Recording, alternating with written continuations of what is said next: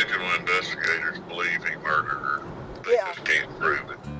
It's my first initial call to the private investigator working on my dad's case. My wife jumps up from the table and says, "Oh my God, who is this man coming in the backyard?" I divorced him because I couldn't trust him at all. He lied to me at the very beginning. He was living 2 separate lives. In the water about 30, 50 yards away, and identified it as it was a person.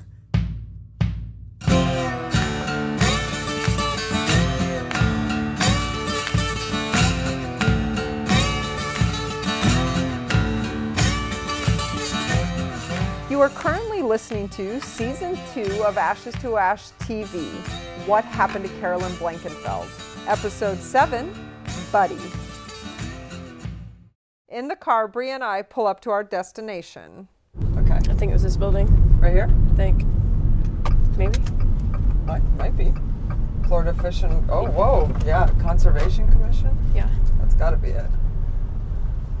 We park and walk up to the front door.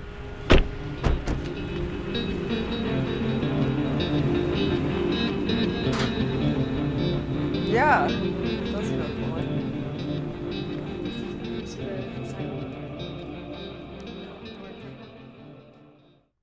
Back in the car, after retrieving the information, we discuss it on the ride home. I felt like I wanted to throw up the whole time. Yeah. I was like really shaky and like hands were sweaty. We got big ass stack of reports and I can't wait to read all of it. We'll do like a round table tonight, maybe at the table. All right. Where we go through everything and talk about it. Okay.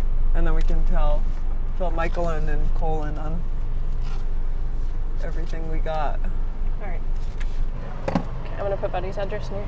Okay. That's what bugs me. We have to face the truth because it's hard. So we can get to the other side and so we can put it to bed. It's never over. It will always be there. The trauma of this, the impact it's had, the fact that like you guys lost your mom is never gonna be better. So should we just, to keep the peace, not say anything so that, or not look into this at all? I think we absolutely should look into this. My dad is living in a home with 3 children and another woman, and it could just as easily happen to her. Yeah, that's another thing. It's like, I know we have no obligation to Sarah and her family. Yeah. But like, and if she chooses to be with him after this comes out, like that's her choice. But like, I also think maybe she doesn't understand what happened here. Yeah.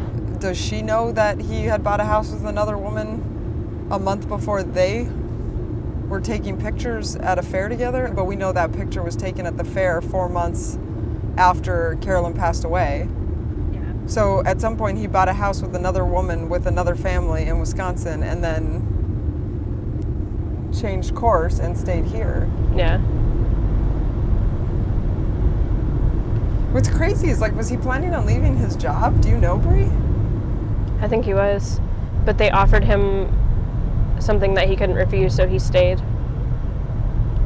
Either that's what he told me, or maybe it was because Wisconsin woman broke it off with him and he was just like, all right, well, I have no point in being here. He told me it was because he got a really good raise. That's why he decided to stay. So. Cool. I mean, what on an outsider not being in the family's perspective? At the moment, I have read through all, I think it's 18 pages of the recorded interviews and everything like that. A lot of the rumors that I hear about this guy is that it seems like he gets tired of the situation that he's in, or his ego is constantly pushing him to be bigger than he is in some cases. That was really interesting that also in the reports, some neighbors say that, you know, he worked for the Coast Guard and he was in the Special Ops Force on the Coast Guard and was trained in denuclearization of nuclear weapons. And then the investigator gets his employment records and he's a shopkeeper for the Coast Guard. He's just procurement and asset allocation. And these are two polar fucking opposites in my mind. Such a huge gap in between those two things that it starts to become a question, and then you hear about all of the women and then he starts something new, and then he gets really frustrated because he feels stuck in the thing that's old. And if he's this capable, I think that there's a huge risk that he's done it before or he'll do it again. Right, that they can't even comprehend the impact that their actions has had, which I think is very clear with how you've been treated, Bree, is that he has no concept of the impact. Yeah. And then Mike, who we interviewed last night, basically got a text then because Carolyn's son had reached out and told Chris that one of the members that's with us is here.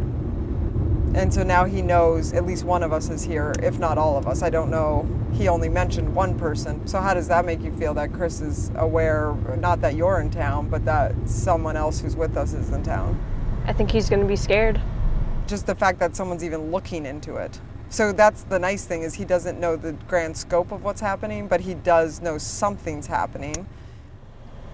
I personally would rather he sit in his nice little emotional cocoon, completely unaware of everything that's going on until the trailer drops and people suddenly hit him with a bunch of questions. Right. That's just where I'm at. I don't want him to know anything. I think we'll get the best reaction out of him when he realizes that this has been going on for months. Yeah. And nobody has said anything to him. Right. Nobody's come to him to try to protect him and given him the full breakdown.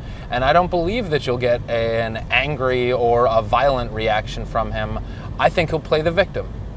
That he'll be angry privately, and then from that point forward, we're attacking him, we're ruining the legacy of his marriage, which, I mean, sorry, you already did.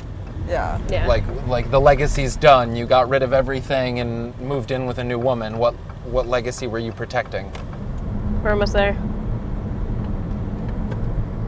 You getting in the zone? Yeah. It's the driveway with the green Jeep. Okay. We walk up to the green door and greet Buddy.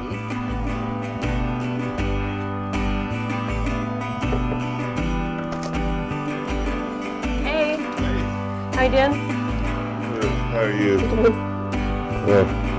Missed you, girl. Miss you too. Hi, this is Ash. We all gather around the kitchen table and begin our discussion with Buddy and Annie. Annie is my mother and Chris's sister. I stopped talking to him. You probably have said more words to him than I have since she's passed away. And he don't give a damn either, because he's got everything. Well, he's got his life. Yeah. But and I he's don't got talk all to the extra money now, too. You know why I don't talk to him? Because of him disparaging her. The things he said about her and the things he's done with her, that he got rid of her the day after she died. He got rid of her. Now, he'd go across the street when I wouldn't be over there and be putting her down with him, telling how bipolar she was and everything. I never saw it if she was. Yeah. But who does that anyway? When your wife dies, especially. Yeah. Or somebody that dies in a tragic accident. And this, I know, was a bald-faced lie. He was talking about how much the bill was on credit cards that she had run up. That was bullshit. She talked to me a dozen times about how did I get I told her, Chris is just going crazy. How did I get him to quit spending money? And I said, well, put him on a weekly budget, give him that X amount of dollars, and take his credit cards from him. But she couldn't get the cards from him. No. It's crazy too, because when we were talking to Mike, he was like, his big thing was how frugal she was and how she would like trade things, and obviously people change. So I'm not saying that just because someone once was frugal, they're not spending. Well, like now. her woodwork, instead of going out and buying wood to work with, she got pallets. That's how he described it. Yeah, she would figure out other ways to get what she wanted, so she could save some money. All my living room furniture was built by her. Really? Yeah. That table. Oh yeah. She made that table? Yeah, for me. Yeah, and I can't tell you how many times though when she'd be up here, maybe cooking for us up here or something, or down there, and she'd say something, and Chris would give it this. I noticed that a lot too. Stupid woman. The rolling of eyes. Yeah. You've seen him. Yeah. He didn't respect her. How long ago did you originally meet her? Probably 12 years total, maybe a little longer. What were your first impressions of her? I instantly liked her because she had one of the best smiles I've ever seen. Just a bubble ball full of energy, and who couldn't like that? And that's what Mike said too. She was just full of energy. When did you know you were having deeper feelings for her? Kind of in the back of my mind, I was just kind of thinking, I wish she was with me, you know.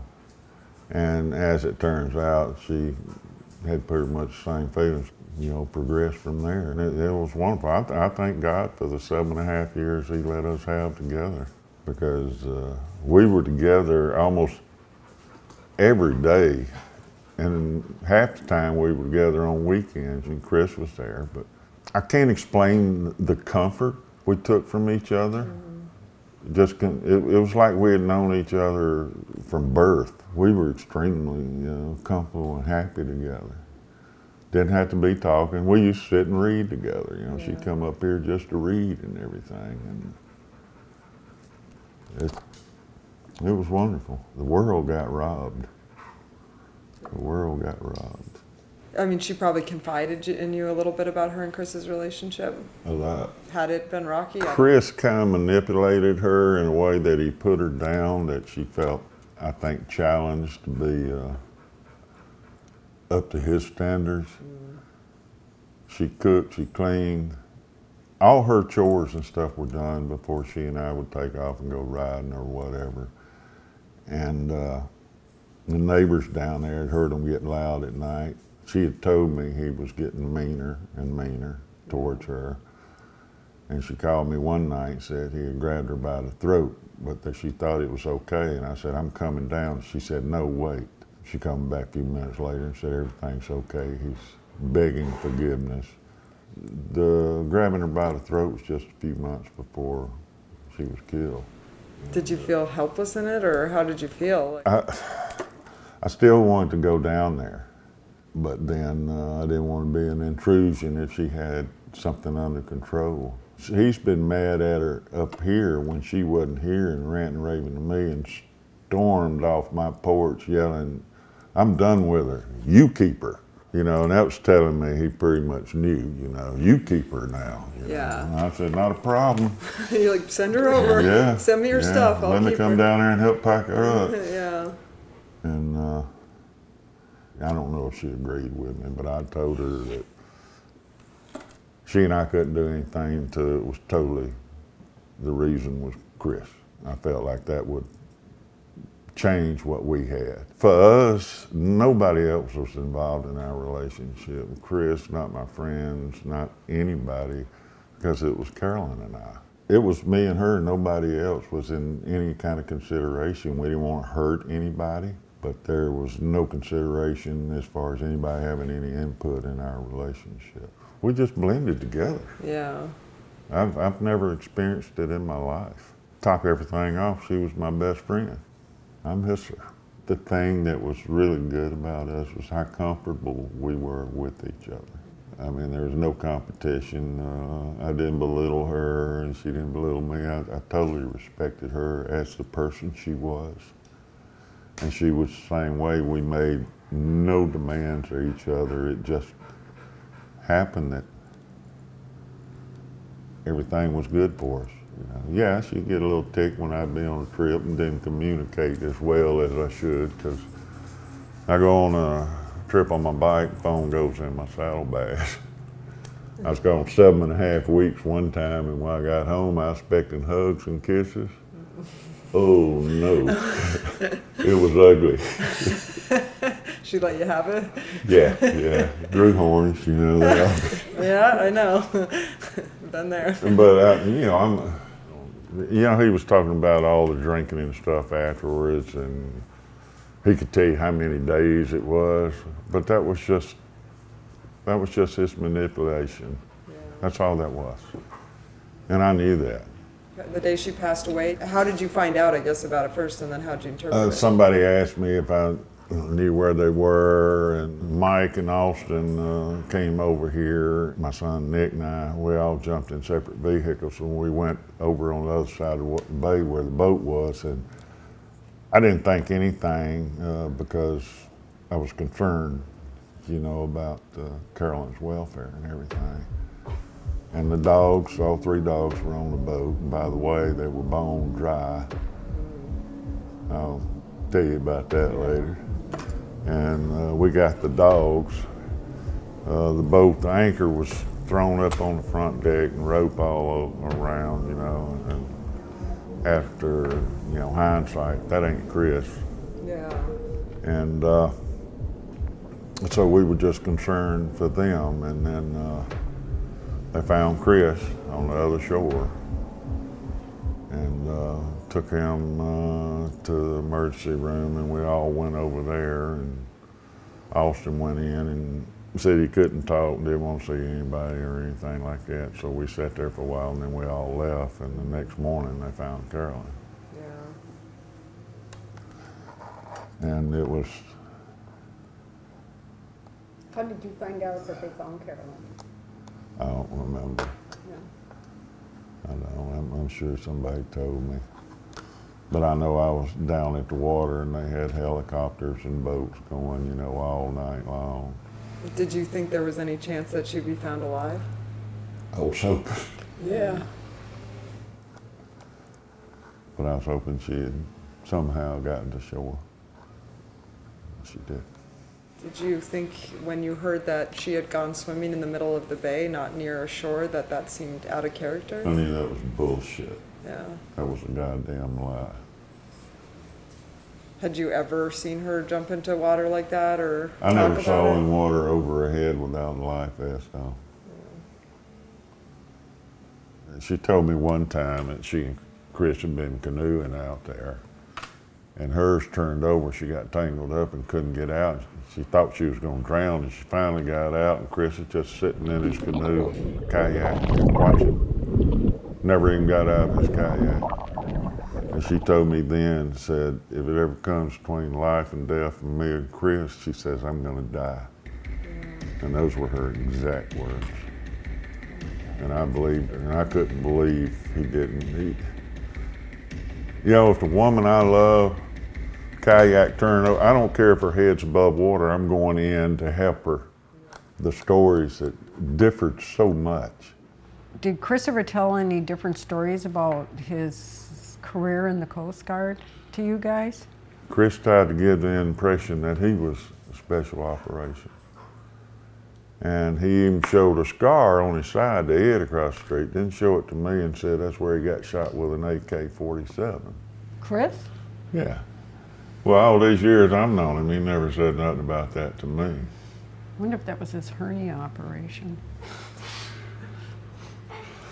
I don't know. But sorry. No. What is I sip my coffee? Yeah, you want some more, man? No, I want to sprayed it all over the camera. It's all right. I'm a Vietnam veteran. Tough war. But I know when somebody's saying they were in Vietnam and telling stories about it, I know when they're a goddamn liar. Because we don't talk about it. And the people that are telling stories might be telling stories they heard, but they didn't experience. And I knew everything Chris said, even in relationship with I'm la la la, was a lie. For one thing, he couldn't get his facts straight. Another thing, if he'd been hit with an AK right there, it would have tore him to pieces. Wouldn't be just a little round scar there. There'd been an exit side of it, and he'd have been blown up inside because the force of the bullet sends trauma through the entire body. And I know, because I've seen it, I know what it does. So I call bullshit. After you found out that Carolyn, they were looking for Carolyn, did you think something nefarious had happened right then, or was it later that you started to think that? It was later. It was after I talked to Chris, once they transferred him from that emergency care to the hospital. And it was after that that I really started thinking about it. And then when I heard what he had told some other people around here, and his story wasn't even in the ballpark with mine, you know, and of what he had told me. And it just hit me, you know. Said, no, this ain't an accident. And that's when I went to them. I guess it was a month or two after. I don't remember. I chewed on this a good while. Yeah, yeah, because that's a lot to take in. You got to think because, about that. Because even with everything that's said and done, Chris was a friend of mine. He was a friend outside of mine and Carolyn's relationship together, but he was a friend nevertheless, you know. Then when I started thinking how things had deteriorated just before, and there are other things like everybody was wanting to go out on the boat that week actually, or that coming weekend, the weekend she died, wanting to go out and cook out on the beach somewhere and something, and no, we can't do that because the boat doesn't have its up-to-date registration. And then all of a sudden he's out on a boat that's a Coast Guard that knows the penalty goes out on an unregistered boat. So yeah, I thought about it. I don't remember how long it was before I went to the investigators, but it chewed on me pretty good. I couldn't sleep. I couldn't do nothing. Do you feel like the investigators did a thorough job of I truly think they did. They went up and down both shores looking for security cameras and stuff. You know, I just told them, I said, it don't add up, and they said it don't add up to us either. Yeah. And they believe it. Well, I know this, knowing Carolyn like I did. If he tried to put her out of that boat, she'd fight like hell. Mm-hmm. Yeah. Oh, yeah. Absolutely. And all the times they've been on that boat, he's never texted pictures. He did this time. He didn't text them to me, he texted them to Keith. And her. Right. And she got him. Yeah. And he posted it on Facebook. Mm-hmm. So I feel like he was making a point to. Yeah, we're happy. Yeah, that's what I felt like it was. We're happy, but she's gonna go live with Buddy at the end of the month. And you guys. And she's got life insurance. Do you know how much the insurance was for? I don't know. I know this. Carolyn's wishes were for it to be split between the kids. Mm-hmm. And I know he was spending money hand over, spending it crazy. He didn't even take the furniture down there. He bought all new furniture. And like I said, he came in with that TV for me because he said Carolyn would have wanted me to have it because she and I had been looking at TVs. And if I'd wanted that TV, I'd have bought it. Right. You know, I'm not broke. Yeah. And then after I got her back, I just mentioned I'm gonna have to take her seat off and get me another seat because she had a seat that moved you forward. Well, I got long legs. He came in a couple of days later with a Lapera daddy long leg seat that moves you back 2 inches further than the regular Harley seat. And I know for a fact, because I looked at it, it's a $600 seat. That's a So why are you doing that for me? What can you tell us some of the different stories? Can you go through each story that you heard about what happened that day? Yeah. The first one he told me, and then the other stories are from the stories he told other people, was that Carolyn had wanted to go swimming. And that raised my eyebrow then, but emotionally I was, you know, still thinking it had to be an accident. And she got in the water and got in trouble. He jumped in to help her, and the boat was drifting away, and he told her, let me get the boat. And she said, don't leave me. And after that, he said he swam hours pulling her, and he said, it just got to where I couldn't do it anymore, and I thought about the kids and everything, and I let her go. And I can imagine, if he even did that, I can imagine the terror she felt. Other story was they were just riding along. All of a sudden she jumped out of the boat for no reason, and he couldn't get to her before she went under. That one of the dogs fell overboard and she jumped in to get it. Oh, yeah, and that she went under. None of the dogs were wet, and these are dogs you damn near have to blow dry to get dry. And that's just a couple hours. They're not going to dry. Well, and how would the dog have got back on the boat and neither of them did? There it is. Yeah. And the other one was they stopped so she could go swimming and she got in trouble. I don't believe any of them. she wouldn't have done it. And I think at some point he had mentioned she had drank a lot. Well, yeah, she had alcohol in her system, but I would say, if anything, she drank 2 or 3 beers while they were out on the boat. Yeah, she only had a blood alcohol of 0.5, so Okay. maybe it was 2 beers at most, Yeah. even if. Did the neighbors, when you guys started comparing stories, did everyone start thinking something weird was happening? Yeah. Or what was the... Everybody felt it. Bonnie, corner house almost directly across from them, she said Carolyn was in her dreams at night. She couldn't let it go because she had heard Carolyn screaming bloody murder from the house at night and stuff. Jeannie lives next door to her. She thought it. Both the people over there believed it. Ex-cop across the street, he said that's the way to commit a perfect murder. So nobody truly that knew Carolyn in this neighborhood believes it's an accident. And now I can't say positively exactly how they feel. I can say how a couple of them feel. And we think the whole thing was greed. Because he had told me several times up here on the porch when he'd be mad at Carolyn and he'd stop here instead of going home because they had had an argument or something on the phone. And you know, he just talked, about her that I need to divorce her, but I can't afford to divorce. She'll get, half of my stuff. And I said, ain't half of it hers to start with? Because I knew her money is what put her in all the houses here. But I know it wasn't an accident and it wasn't a spur of the moment thing. It was planned.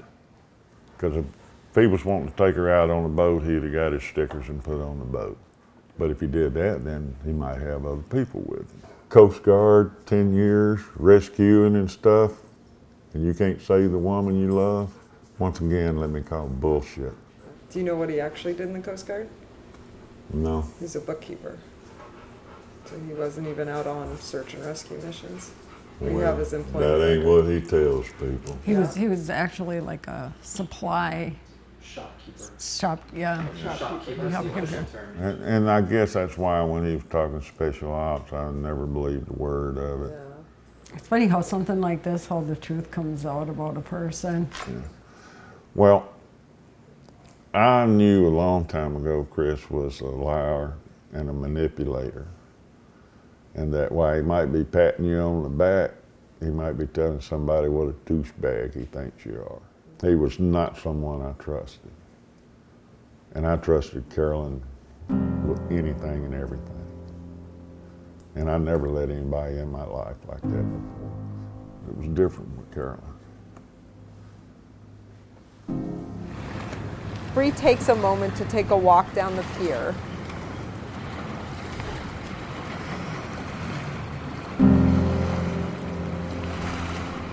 She needs a moment to digest the information.